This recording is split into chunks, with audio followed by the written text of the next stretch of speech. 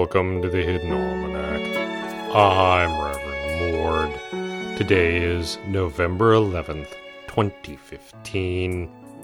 It was on this day in 1544 that Lord Olmsbury, who owned a large hunting property near the village of Hearthrung, noted in his journal that he was looking forward to a quiet winter at home, now that the snow had started up and all that awful fighting in the Spice Wars had finally stopped.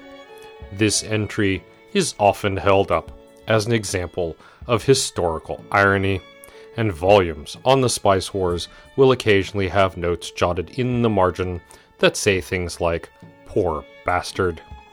And it was also on this day in 1544 that the first review of Mother Briar's seminal work, Highland Home Remedies, is recorded. "It is an exhaustive work," said the critic known as Midwife Anne, "and the pictures are good, but she doesn't know one end of a cow from the other. Fancy using hemlock as a purgative. It'll purge you right off this earth if you aren't careful."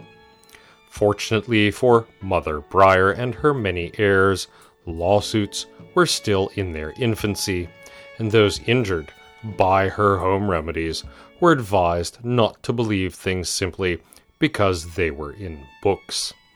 "Anyone can write anything," said the presiding judge, "and you can't look them in the eye while they write it."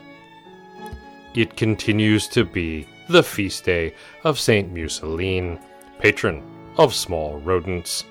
While many saints share feast days, the importance of Museline to agriculture is such that her observances eclipse most others.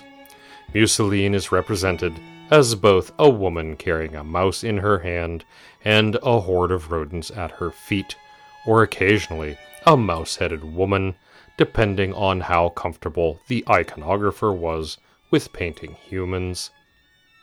In the garden, one of the interns was cleaning out a birdhouse and found a nest shark.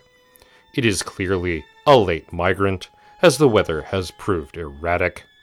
Nest sharks are annoying and more common in extremely damp years. The intern was wearing gloves and so suffered only bruises when bitten. Home gardeners are advised to take similar precautions. There are so many things that can lurk in birdhouses, and birds are perhaps the only one that does not sting, bite, kick, or utter cutting insults. The Hidden Almanac is brought to you by Red Wombat Tea Company, purveyors of fine and inaccessible teas. Red Wombat, we dig tea. Also brought to you by the Angry Young Rhinoceros.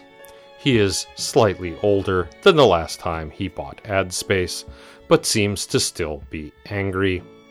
We are still not sure why he wishes to inform our listeners of this, but he does add that any young lady rhinoceri who are also angry and would perhaps like to be angry together can write him care of the station. That's the Hidden Almanac for November 11th, 2015.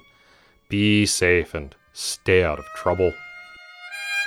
The Hidden Almanac is a production of Dark Canvas Media, written by Ursula Vernon and performed and produced by Kevin Sonney. Our theme music is Moon Valley, and our exit music is Red and Black, both by Costa T. You can hear more from Costa T at the Free Music Archive.